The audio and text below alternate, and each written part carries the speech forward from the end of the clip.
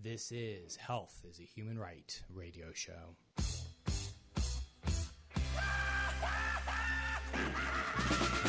This is a radio cast on pirate satellite, orbiting your living room, cashing in the Bill of Rights, human army surplus or refusing of the lights. This is radio cast on pirate satellite.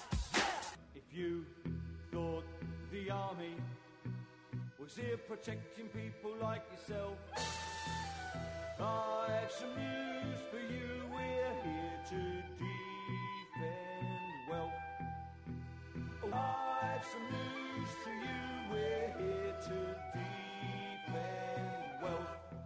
Tra-la-la-la, tra-la-la-la, tra-la-la-la, tra-la-la-la. We're making a world safe for capitalists. This is a public service announcement with guitar.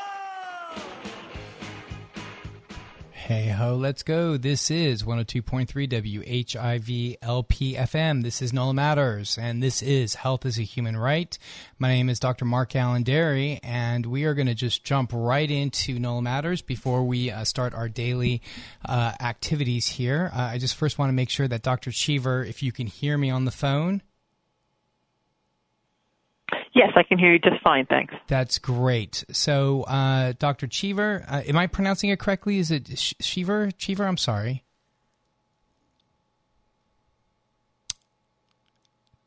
Dr. Cheever? Dr. Cheever is an associate administrator of the HIV/AIDS Bureau of Health Resources. Are you still there? Yes, I'm here. Can you hear me? Dr. Cheever? Hello. I think we are having some technical difficulties. Can you hear me? Hello. Dr. Cheever, I can hear you. Can you hear me?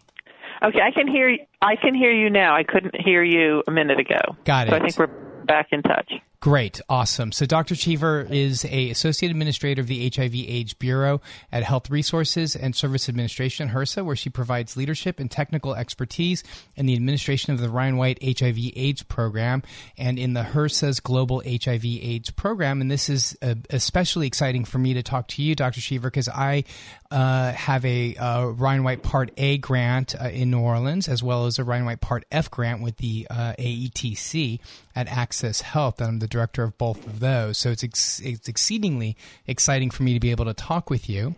So on April 10th, the Ryan White HAP program will commemorate the annual observance of National Youth and HIV Awareness Day. It is an opportunity to increase awareness of care and treatment services for this critical population facing HIV-related health disparities and barriers to achieve viral suppression. In 2017, approximately 87% of young adults, Ryan White clients, were from racial or ethnic minority populations, and nearly 71% lived at or below the federal poverty level. Dr. Cheever, this is 102.3 WHIV, so this is a radio station that I actually started as an HIV physician, partly to talk about things having to do with HIV, so it really is an honor to have you on air to talk about some of these things, but particularly National Youth and HIV Awareness Day. Well, thank you so much for having me and for the work that you're doing in the community. I think the Ryan White HIV/AIDS program is incredibly effective, but it's because we have people in the community doing the work that know how to do the work in the communities where they are. Well, thank you so very much. I do appreciate it, and it's under your leadership we're able to get this done. Can you talk to us a bit about what's happening on April 10th? Yeah, so as you said, April 10th does mark the annual observance of National Youth HIV and AIDS Awareness Day. And we take time out at this time of year to really focus on HIV and its impact in youth. I think there are a few important things that we need to know. The first thing is that in the United States, around 21% of all new HIV diagnoses were among youth. So definitely a group that we need to be worried about and thinking about. And particularly of all the diagnoses among youth, over 80% were among young men who have sex with men. So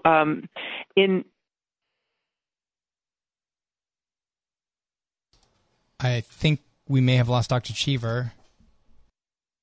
Medication every day to eliminate the risk of acquiring HIV. So that is, we call that PrEP, pre-exposure prophylaxis, and that really is not reaching the communities it needs to reach. And we can see that when we look particularly at the data around youth, and particularly around youth of color, both black men and Hispanic men. So we need to be doing a better job here. That's the first thing.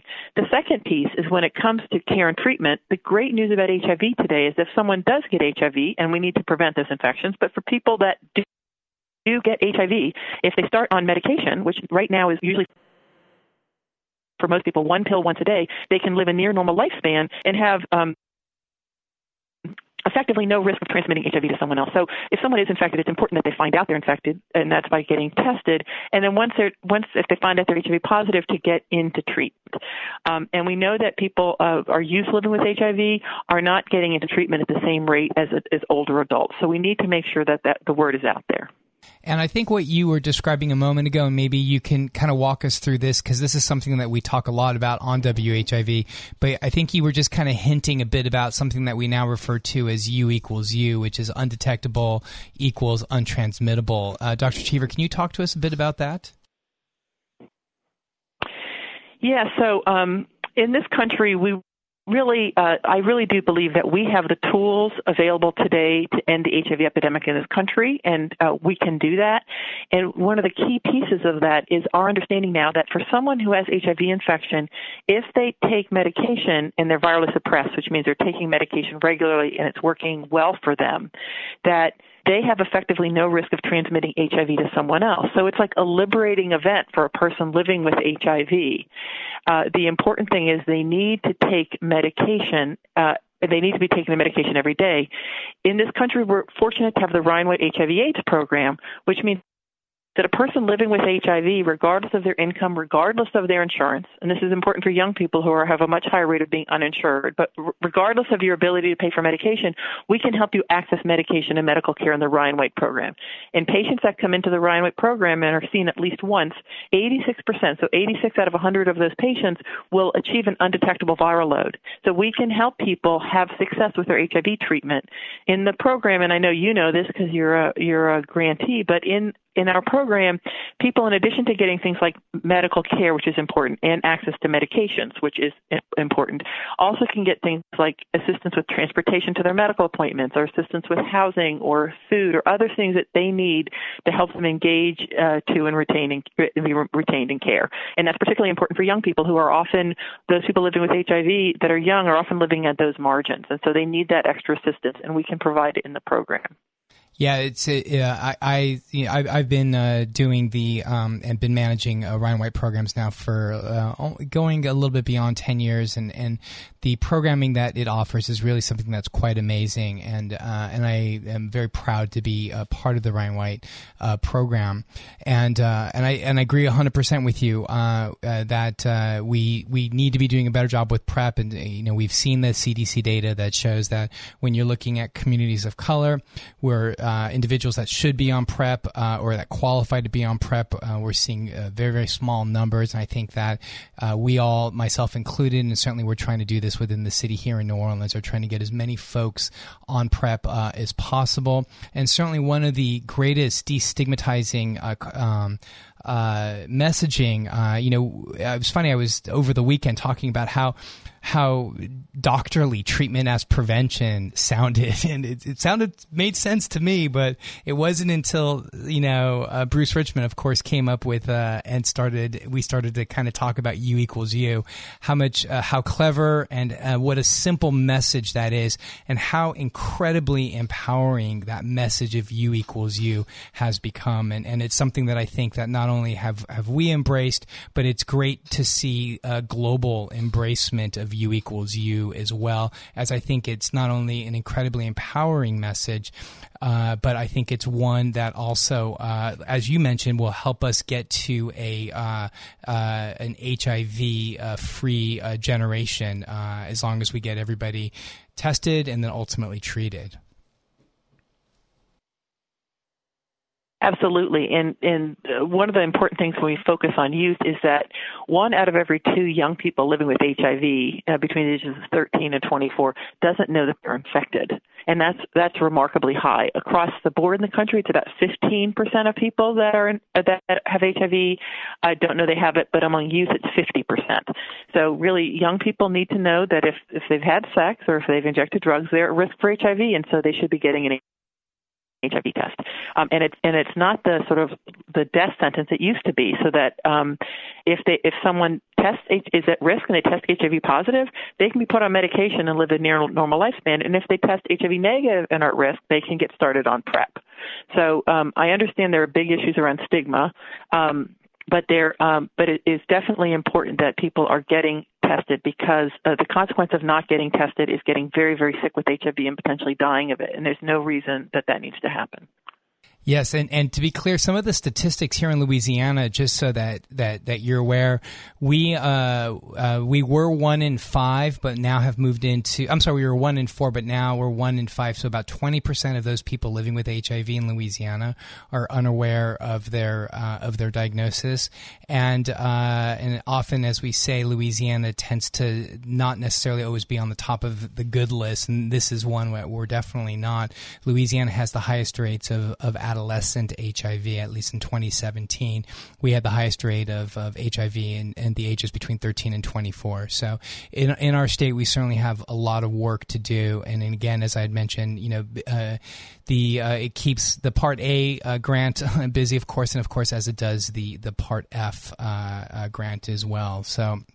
But I did want to say thank you so very much, and I would love to have you on air anytime for any of the other HIV awareness days that are coming up. This would be a great opportunity to sit and talk with a national expert such as yourself. Great. Well, thanks so much. We'll definitely take you up on that invitation to come back again. Thanks so much for having me with you today. Thank you so much. Dr. Laura Cheever is the Physician and Associate Administrator for the HIV/AIDS Bureau of the Health Resources and Services Administration. On April 10th, the Ryan White HIV and AIDS program will commemorate the annual observance of the National Youth HIV and AIDS Awareness Day. Thank you so very much, Dr. Cheever, and I do look forward to chatting with you again at some point in the near future. And with that, let us move the show over. If you're tuned in, you are listening to 102.3 WHIV. It was really an honor and a pleasure to have on air with us Dr. Laura Cheever, who runs basically HRSA, certainly the HIV/AIDS Bureau, which is the Health Resources and Services Administration, and talk to a national expert about PrEP and U equals U. So at this point, let me just turn the microphone over to one of the people I admire most in this world, Mr. AJ Strong. Oh my goodness! What a beautiful intro. Thank you, Mark Allen. I had a rough day today, so I look over and I see all three of your smiling faces, and I am so deeply appreciative of the opportunity to do what we're about to do. So I'm going to kick the show over to you and let you just kind of run for a second, and I'm going to do a couple things I need to do here. Sure, no problem. My name is AJ Strong. I'm the co-host here with Dr. Mark Allen Derry for this edition of NOLA Matters. In the house this afternoon, we have once again, for the third consecutive time, Claire Privat. And with them today is their yoga partner, business partner. I like that, yeah. Yes. Collaborator. Sarah Morrison. Yes. Hi. So the last two editions of this show, the first one we did actually a pretty good job. We were talking about trauma-informed yoga. Is that how you preferred to say that? I feel like either I said that and you corrected me, or that was what we settled on. I feel like that's like a perfect lead-in to some of the things that we want to talk about today, actually. So thank you for asking that. So Claire has been using the term healing focus yoga for the kind of yoga that we've been practicing together. And we've talked a lot about why that is. And I think one of the main things is that people may or may not identify as someone who's experienced trauma. And we also want people to know that you don't have to identify as having been traumatized in order to benefit from healing practices, including healing-focused yoga. And we also just don't want to center trauma because it's not necessarily all about the worst things that have happened to you. It's really about giving people the power to heal from some of those things. Sure. And I don't know if I'm off in saying this, but I think if you're alive today, the chances are you've probably experienced some sort of trauma. So Indeed. everyone can come to the table and find some sort of healing in some capacity. Yeah. I like that. Healing-informed trauma. That's great. All right. So last month when Claire was on, we went off on a gender bender, if you will. It was necessary. It was necessary, and it was informative, and it was really fun. Don't tempt me again. Yeah, don't tempt us with a good time. But we are going to steer clear of that and Yes, sir. and talk about. See what I did? I see what you did there. Yep. We're going to talk about healing informed yoga, and we also have. Well, what was fun the first time we did, we kind of had a little back and forth between Yes. Claire and Mark Allen with the yoga, the language used in yoga and what it means and represents. And then Dr. Mark Allen Derry would chime in with his medical expertise. Boo. Western medicine. Yeah. It's really, it was kind of like an East versus West, myths and facts and it was just really fun. So Right. I want to give these two a chance to Yes, talk about please. more in depth what they Yes. do, and then maybe we could have a little bit of that banter towards the end. Sure. So I'll hand it over to Claire and Sarah. We're both They're kind of. I just flipping- want to fill everyone know. they're currently we flipping keep a coin. gesturing to each other, trying to give each other an opportunity to speak. So there might be a lot of that. Apologies in advance. Yeah. Should we start off with like how this partnership came to be? I feel Yes, like that's please. a good grounding for this conversation. So Claire's expertise, and they can definitely tell you way more about this than I can, but Claire's expertise is in the trauma science area. And when I came to find out about the program, I was really interested in how we decolonize our understanding of trauma so that this programming would be a truly healing space and create people who could go out and create more healing spaces with an anti-racist lens in mind. And the reason that we don't see those as separate things or conflicting things is so much of the trauma that people experience in the world, but also in the United States, is really rooted in white supremacy. And to be clear, that's not just Black and brown folks who are traumatized by white supremacy. So I won't get into it because it's depressing, but there's pretty much, I can link that back to pretty much every form of trauma that people experience, including gendered violence, historically and currently. So it felt really, really necessary that any sort of space that we were having to talk about trauma started with a really more true and more expansive view of what trauma is, where it comes from, and how people experience it, so that when we're talking about how to move through that and help people create spaces that are trauma-informed or healing-focused, as we call it, that it was really grounded in this being a space that could be healing for everyone, not just people who we traditionally see as being the victims of trauma, which is, of course, informed by white supremacy, and we often tend to think of, like, white women as being the victims of trauma, pretty much exclusively. So we wanted to kind of decolonize our thinking about that to begin with, and form the foundation of our program around that. Yeah. Yes. Thanks. So even in the development of this curriculum for this training that we wanted to offer, it was challenging to find resources that we could teach from without having to constantly bring in something or a voice that was missing from the material. And a lot of the different trauma-informed yoga approaches, books, trainings that are out there typically just refer to incidental trauma, which is just one experience that you've survived that now has an effect on your nervous system and so many other just different parts of who you are. But we really wanted to get at how trauma is not experienced in a vacuum. It's in the context of what you go through every single day and all the different intersecting identities that you carry in your body. And so really we were trying to get at this approach that would meet people where they're at and really acknowledge that.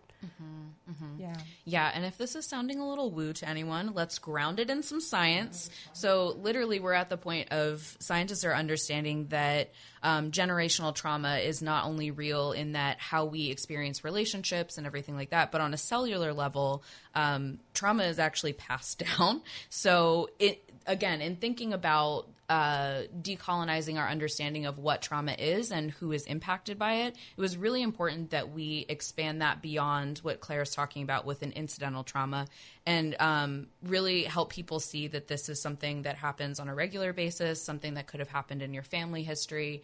And to your point, AJ, that most of us alive right now have had some experience with trauma, and I believe all of us could benefit from better, more inclusive healing spaces to deal with that.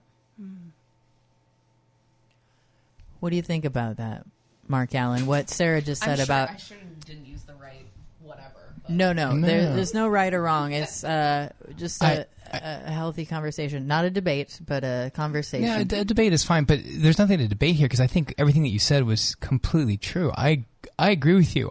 And you said it so eloquently in a way that I've never been able to quite... I can kind of wrap my head around it, but not my words around it. But I 100% agree with you, of course, that white supremacy is very likely to be the basis of almost all trauma, if not is the basis of all trauma, because if you look at every root, every weed, every seed, every element that exists, certainly in this culture as well as so many other cultures globally, I can't help but 100% agree with you. And so what you got me thinking when you made that comment was I was just thinking about something like Fox News, and I'm not going to necessarily pick on, when I think about it, the media, but when you look at mainstream media, and just Fox News is the extreme example, but I can use any CNN, MSNBC, any of the so-called mainstream medias. They are doing nothing perpetuating these myths because the white supremacy.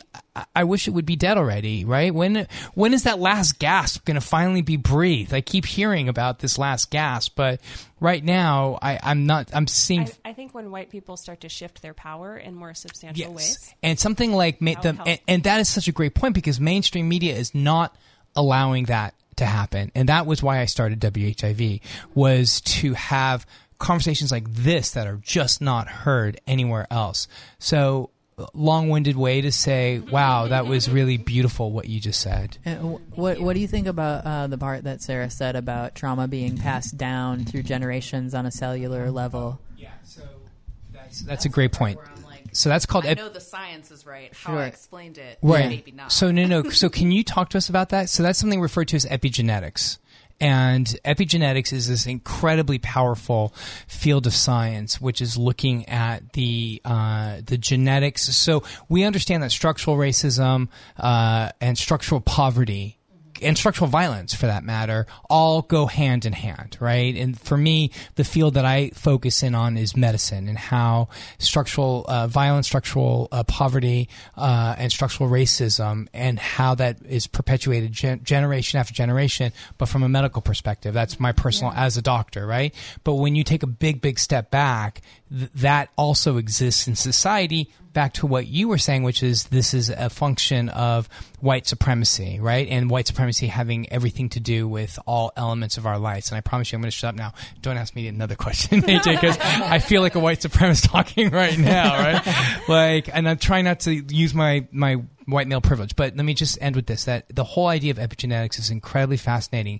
because when you take the structural out of of how things are passed on, what you're looking at is the genetics. So it's not necessarily structural. Yes, structural has a huge part to do with it because the infrastructure somebody comes up in is incredibly important and predictive as to what life that they may live, let's say, right? If you're born into poverty, you're very likely going to stay in poverty. But when you look at it from a genetics level, there's no explaining. That's not structural. Right. That's deeply wound into your genetics. And I would love to hear your thoughts. And I promise you, I'm here. I'm so sorry.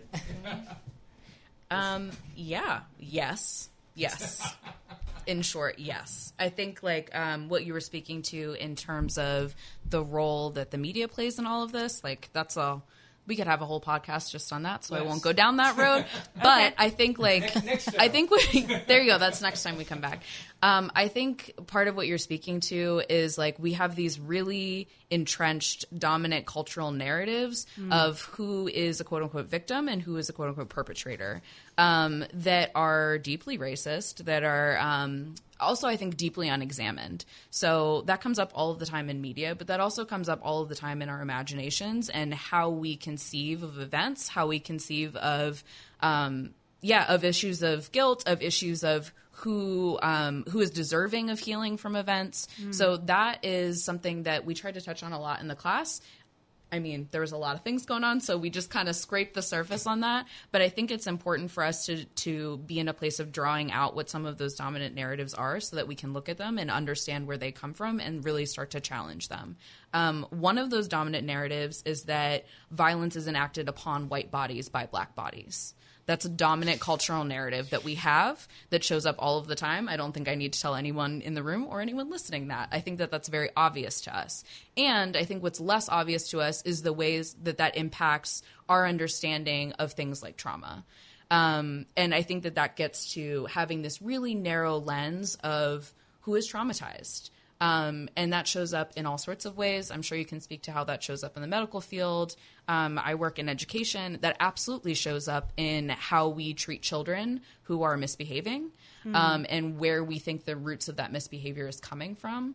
And often a lot of that is deeply racialized. So this is something that I think is, we're going to have to your question of like, when does white supremacy die? That's another whole podcast. Mm-hmm. But I think, I think like one of the things is like, we have to have some really like real talks with ourselves as individuals and as a society about where these stories are coming from, the ways that they don't serve us and how we kill them. Yeah. Complete agree. And it's so much to fit into a curriculum, yes. And so, but so necessary. And so something that I really appreciated, Sarah, that you helped do during the training was, Sarah wrote all these really wonderful reflection questions that we would go through and process together that would help all of these teachers in training, like really investigate those narratives from their own perspective and how specifically it might show up for each of them based on the community that they had chosen to focus on to serve by facilitating yoga and mindfulness. So we tried to investigate those things and give people the tools to continue to investigate it on their own at the end of the training. But it's a lot, and you really have to hold yourself accountable to continue to do that difficult work if you want to hold space for healing for others. Yeah. Yes. And to your point about that generational trauma, I can talk about it from the cognitive behavioral perspective. These beliefs, these narratives that we get grown up in, not only do the epigenetics affect the ways in which the genetics that we inherit from our ancestors then might get triggered to manifest or not, we also are the product of the psychological well-being of our caregivers. We learn how to regulate our nervous system based on the nervous system of our caregivers, who were also immersed in this culture. Who were affected by it. And the beliefs that we carry into adulthood were formed when we were children, and they reflect a whole lot more about our environment than really ourselves. So we carry these beliefs, and these beliefs then affect how we cope with trauma. A belief like, I'm not worth taking care of, or I'm worthless. Those kinds of things can get internalized and then reinforced by this oppressive society that we are in, and then make it very, very, very challenging for us to heal from trauma. And so we have to create healing spaces using things like mindfulness to give people the tools to really observe those kinds of thoughts and feelings when they come up and choose whether they want to continue to buy into them or choose to relate to them differently. And that can be so, so hard.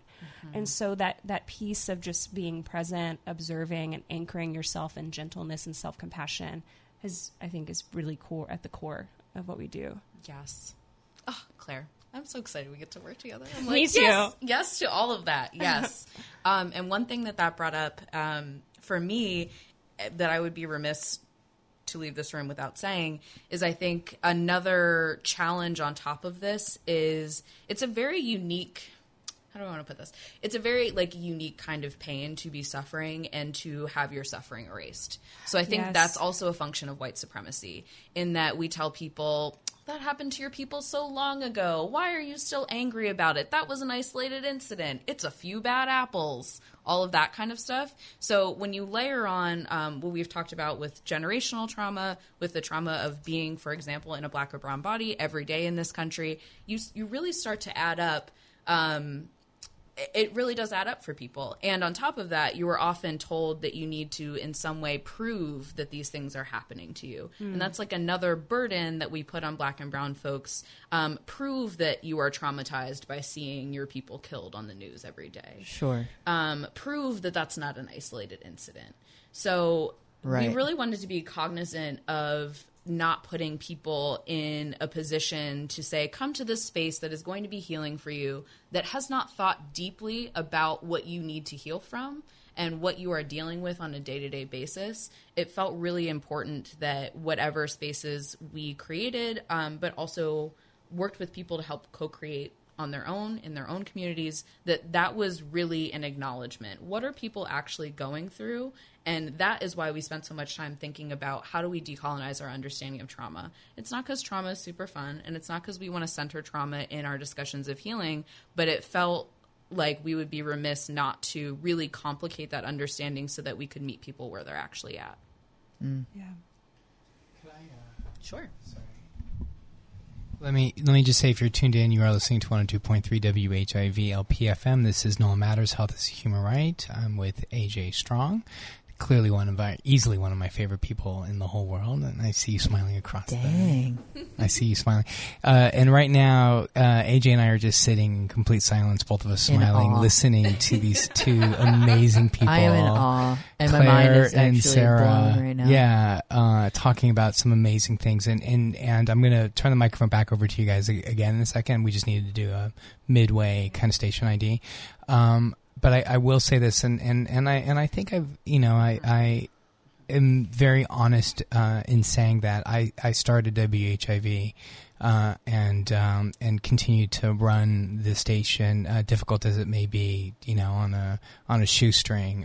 But to have conversations like this, because there is no other conversations the conversations that are out there, certainly on public airwaves. I mean, I think podcasting is certainly becoming a way of people being able to communicate with each other. Certainly when we got started, it wasn't the case, but in terms of public airwaves, just having conversations and hearing, because the way that white supremacy is going to end, that last gasp is finally going to be taken when there's more and more conversations like this that are had, and people like myself are able to shift the societal power over so that it's more equitably contained within society. And one of the premier things at WHIV is one of our major missions is social, economic, environmental, and racial justice. And it's the work that you guys are doing particularly that gets society to that. And I'm saying that completely and totally honestly. And I can't wait to have you guys back already for all the other shows that you're promising us. So I'm going to turn the microphone back over to you guys. Yeah. And I would further that just by saying, if you're out there listening and you would like to continue listening to shows like this, you should definitely consider going to the website whivfm.org and Yeah. clicking on the donate button. Help us keep this thing afloat. You can also click on the store and buy a fancy T-shirt, and that helps us stay afloat as well. My mind is blown right now. I'm hung up on what you said, Claire, about the psychological aspect of it, and I'm thinking about all the ways in which I moved through the world carrying around my caregiver's baggage. And then as a parent myself, I'm like, oh my God, what am I doing to the children? What have I done? I'd like to think that I've done my best. I think so. But it's like, oh my goodness, are my kids in the future going to be sitting, talking with their peers going, yeah, man, I'm just carrying around the baggage of my from my stepdad. Just really put it on me, you know. I find that really hard to imagine after having met one of your stepkids. Really hard. But Yeah, right. And I find it hard to imagine, given how concerned you are about that. I find it hard to imagine, just given your level of concern about that. Well, you know, it's a terrifying thing being a parent because, you know, you love them and then you're also like, oh, my God, I hope I don't screw you up. Because it's not like messing up a pancake. You know what I mean? Yeah. You're cooking pancakes and you flip it and you're like, oh, not at all like that. yeah. Well, I think that I hear this often, you know. I don't in my practice I don't work with children or families, but I mostly just work with adults, but I do hear this kind of fear sometimes about, like, no matter what I do, my kids or even sometimes future kids are going to be messed up. Yeah. And yes and no. You know, like, I guess I'm trying to comfort you with a little reality check here that, like, yeah, I appreciate it. we all have within us those, like, negative and positive beliefs that are maybe adaptable at some point in our lives, and then we hold on to them when they're not as relevant anymore. And everyone has those. And also, human beings are resilient. And I can't curse, but I would say how resilient. I'm picking up what you're putting Yes. down. Yeah. So, so I just think that, you know, whenever you're being mindful of the way you're co-parenting, you know, you're really setting them up, and then they also have their own tools and ways of navigating what you give them. Sure, you know? sure. Yeah. Thanks for that. I appreciate that. Yeah, anytime. Yeah. Yeah, and then going back to what Sarah was saying, the most recent part of it, I was thinking of this concept of what I've heard people use this term a lot. They call it the race card, where people of color... It's my favorite card. It And you know what? It's always applicable. If we bring it up all the time, it's because it's always relevant. Right, but that the idea of that is really kind of taking away from, or it's white people who are refusing. For a lot of times they can't see the oppression because it's not happening to them. But then when someone brings it up to them, they don't want to hear it because that would mean they would have to maybe give up something that they're comfortable in or change their ways, and that can be really challenging for people. So instead, they just chalk it up to that person of color playing the quote unquote race card. That's just something that came to my mind when you were speaking last. Yeah. For sure. I had the opportunity to go hear a talk with some of the graduates from our training, actually, from Reverend Angel Kyoto Williams recently on all these just white supremacy, race, liberation from a Buddhist standpoint. And one of the things that really I hope to carry with me and remember is we're talking a lot about how white supremacy affects Black, Indigenous, and people of color, but also white people are severely, seriously harmed by white supremacy. Reverend Angel was talking about how the legacy that we have inherited in our bodies of feeling disconnected and even at times dissociated from our bodies, because if our ancestors, if white people's ancestors had listened to their bodies and allowed themselves to even a little bit feel how they were feeling, can you imagine that they would have let things like slavery happen? You know, so it's almost like we also have been severely harmed as white people, and one of the legacies of that is being very disconnected from our bodies. Right. And part of healing is tuning back in and feeling all of that discomfort, because then it motivates you to act differently than your ancestors did. Yeah. I've also heard it put as white supremacy also it definitely robs Black and brown folks of their humanity, but it also robs white folks of their humanity. So, yes. Yeah. Sure. Can we talk a little? One thing I was really hoping we could talk about is just how healing focused yoga might be different than a typical yoga practice. Sure. Yes. Yeah, let's do that. Can I just bring up Please. just two things? One is when we have you guys back on again, I would love to have some of your thoughtful and reflection questions. I think those would be a great basis for a show as well, to have AJ and I just to maybe ask those questions and then just kind of talk about them. I think that would form a really good basis for a show. So that was first thought. Sure. Yeah, and then the second thought was it kind of reminded me, Claire, what you were talking about being uncomfortable in our bodies, and how in the American existence has been to not worry about anything except for either convenience, right?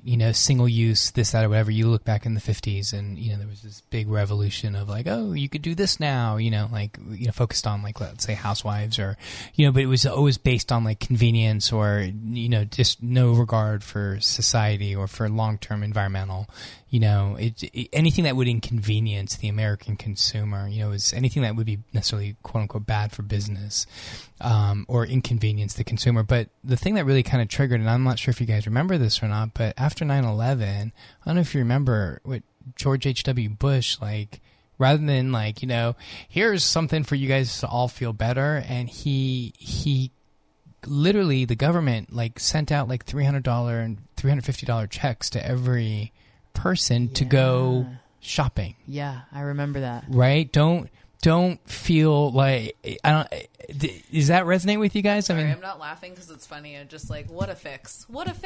Right. I mean, that's it. It's like anything that like, I mean, I'm so just relating with what you're saying, Claire, that we are in a society, the American culture has been one of which no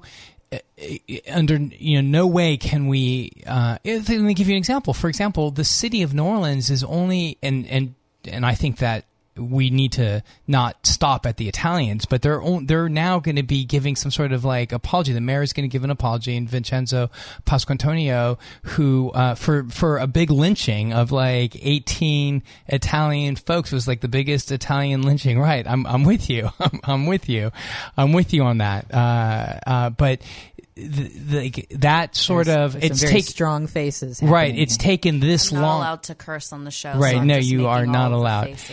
But it's a step, but it's taken this long, and of course, when you're talking about reparations toward African American people, I mean, we're only just hearing the starts of it right now. But by reparations, when I'm hearing people talk about it, we're like talking about a serious like education, employment. I mean, this is not just a check of $1,000. This is like real societal uplifting and changing so that there really is, for once, a true equitable society. But that's going to inconvenience white people, right? It's going to make them feel awkward or bad or what have you. So I guess this is a very long-winded way of just saying I 100% agree with you, and I just kind of wanted to just kind of share that with you. But I didn't want to take away from what you were saying, Sarah, because I know we were about to change direction, so I just wanted to just relate with what you were saying. Yeah. So a couple things just occurred to me. One is that we're on the radio and y'all can't see me. So I am a biracial black woman. Hi. Thought I should just name that for the sake of this conversation and where I'm coming from in this conversation. Yeah, so that's one thing. Two, I would be remiss to talk about reparations and not plug the work that BYP 100, it's Black Youth Project 100, is doing and has been doing. The reparations conversation is not a new one. It might be newly popular, or newly, I guess, like it's becoming more widely known. But if you check out BYP 100's work and some of the policy papers that they have put out, there's a lot of suggestions about how we go about doing that. The last thing I'll say on that, because I know we want to switch to talking about healing focus yoga, how that is different to all the things we've talked about. The last thing I'll say on that, though, before we move back to that is I think, how do I want to put this? So you said something about how like that would be, reparations would be incredibly difficult because it would require white people to get uncomfortable and give something up. Yes. I think that my very short, simple but not easy answer to like how does white supremacy come crashing down is that white people give up power. Yeah. I say simple and not easy because it's exactly that. It is exactly that straightforward, and it's exactly that difficult to make that happen. So I'll just leave that there. Oh, and then yes, thank you for reminding me, Claire. There was one thing, so we were talking a little bit about discussion questions. that we've used in our class, and I'm definitely happy to share some of those with y'all. I also need to plug, there's an amazing educator named Layla Saad who is doing a ton of anti-racism work online, specifically through Instagram. She created an amazing free toolkit called Me and White Supremacy. You can find it, and it is, I think, a really powerful tool for a lot of people. It's been downloaded like hundreds of thousands of times, but she is really good at helping lead people through kind of peeling back some layers of things that they thought they understood about themselves, about the way that the world works. And yeah, just cannot plug that enough. It's not the end of the work, surely, but it's a good place to get started, especially talking to people who are like, well, I'm one of the white folks that gets it. Like, this is your workbook, because she's going to peel that back for you right away. Yeah. And then the real work happens when you start to reject exceptionalism, because that's when there can be movement.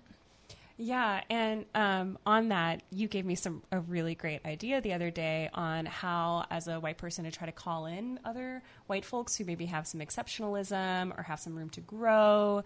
And a very gentle way of giving feedback is to be like, hey, do you want to be my accountability partner to go through this workbook together? Mm-hmm. So if you are interested in doing this work and you have some friends who you want to help guide along that path, check out that workbook. It's free. It's amazing. You can go through it together, and it can lead to some really productive discussions and hopefully open people up to how important feedback is, and taking that feedback and turning it into meaningful action.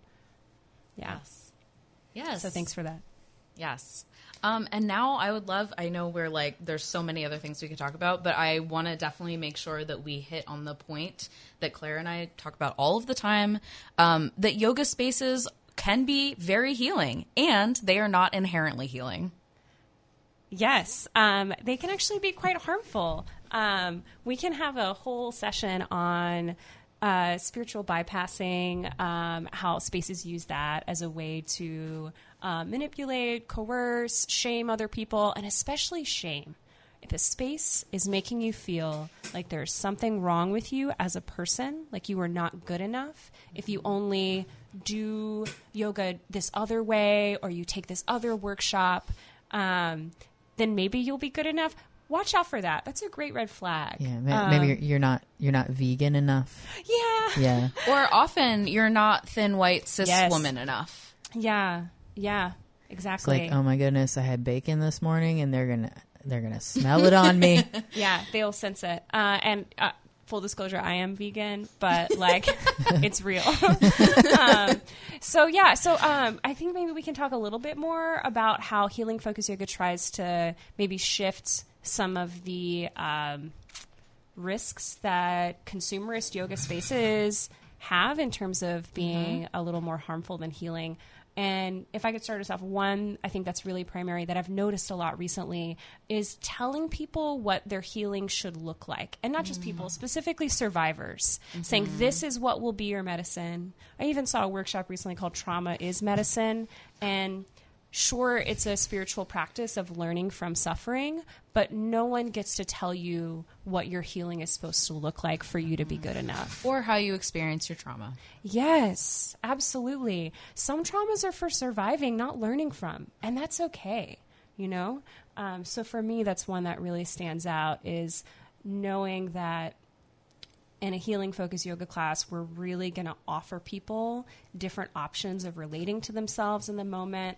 And we're never going to say something like, this type of meditation is going to cure your depression, or even just change your mood. We're doing a lot of normalizing and saying, like, you know, if you want to give this a try, just explore what it might feel like, or imagine what it might feel like to feel more relaxed in this moment, those kinds of things. Mm-hmm. Yes, definitely.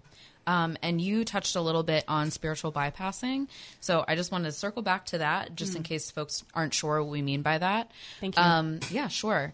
So I think that this comes up a lot of the time, not exclusively, but this comes up a lot of the time when someone is expressing a need that is different than what they're getting in the space. So like, hey, I've noticed that you don't really have any Black yoga teachers at your studio. What's going on with that? And the response is like, well, it's okay because we're all one. Perfect example of spiritual bypassing.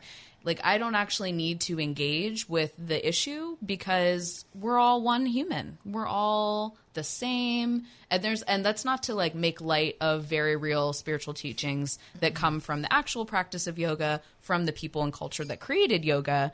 But I think what happens a lot of the time is, especially in the context of America, where it's become a very white, capitalized space, you have those teachings being co-opted to mean we don't have any problems here. We are all one. So that's one example. It sounds very close to I don't see color. Yes. Yeah. Yes. Yeah. Yeah. So that's one example.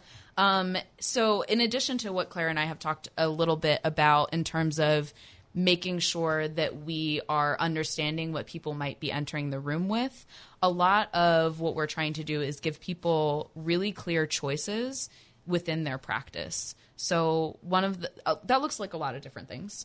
One of them is I never start a class without telling people I'm going to offer some suggested poses, but this is a chance to check in with your body. So please move it differently if you feel called to. And that might be like, today I need to lay on the mat and take a nap.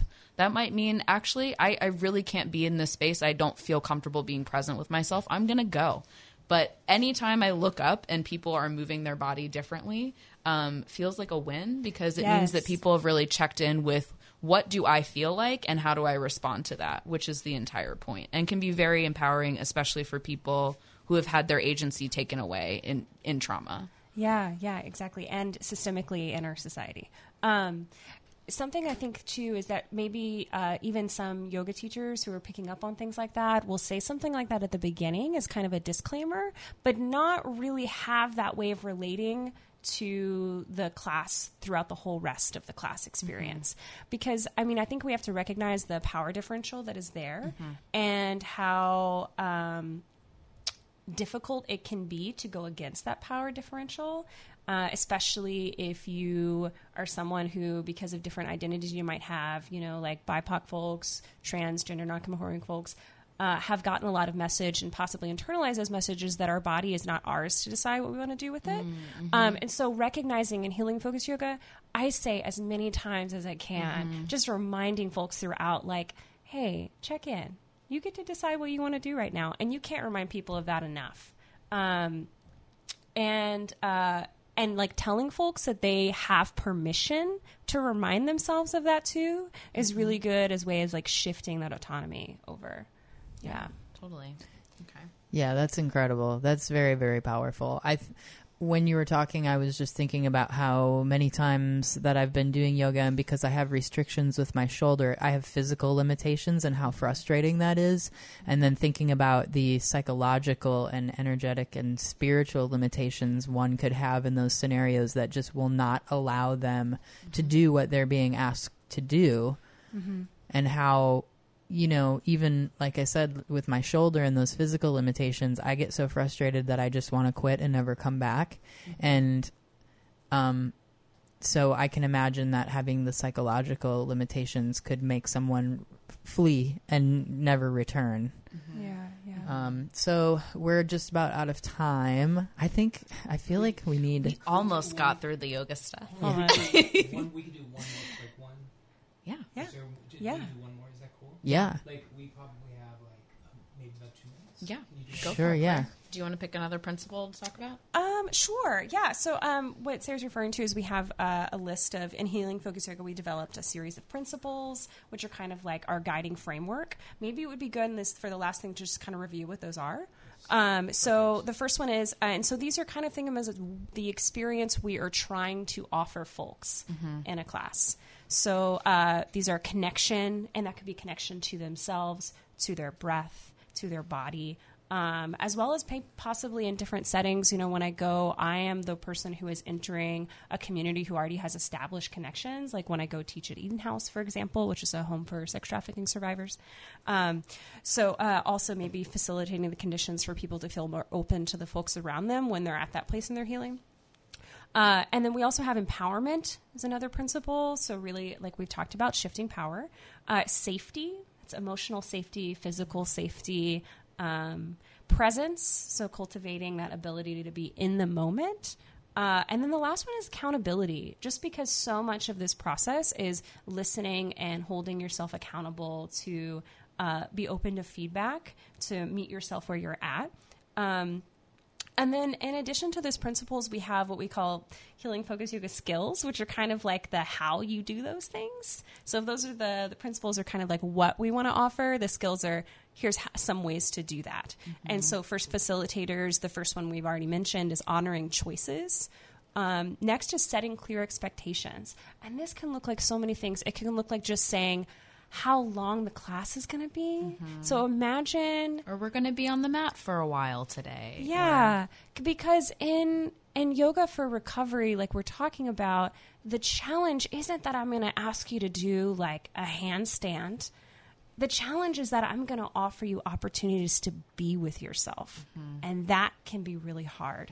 And so setting the expectation for how long class can be, which can seem like a very simple thing, is actually going to make someone feel safe. Because they know, okay, I can expect to be with myself for this much. And I'm going to go quickly through the other ones. The next one is mindfulness, which I could talk forever about my dissertations on that. So if you're interested, get at me. The other one is being genuine. So really making sure that your actions and your words are lining up as a yoga teacher, especially your tone. Survivors know to pick up on tone, you know? It's a survival skill to tell when someone is not being genuine with you. Exactly. Yeah. And the last two are boundaries and collaboration, which also we could talk about more, but... Yes. Do we want to do a really quick, 30-second plug on where to find us for classes? Quickly. Okay. Yeah. Hi, y'all. This is Sarah. If you are a Black and brown person that wants to try yoga, I teach free classes every Saturday at 10:30 and 12 at the Breed Love Yoga Studio in Mid-City. You can go to blackassYogaClass.blogspot.com. Best URL ever. And then also another graduate of our program, Misha, is also at Breed Love Yoga every Friday at 6, offering a class for LGBTQ plus survivors. I went last week. It's wonderful. And then also I am thinking about offering a training if you're a yoga teacher and you want to learn more about this stuff and other ways to support your students through mental health issues, given the skill set that you have right now. Check in with me. I might be offering that.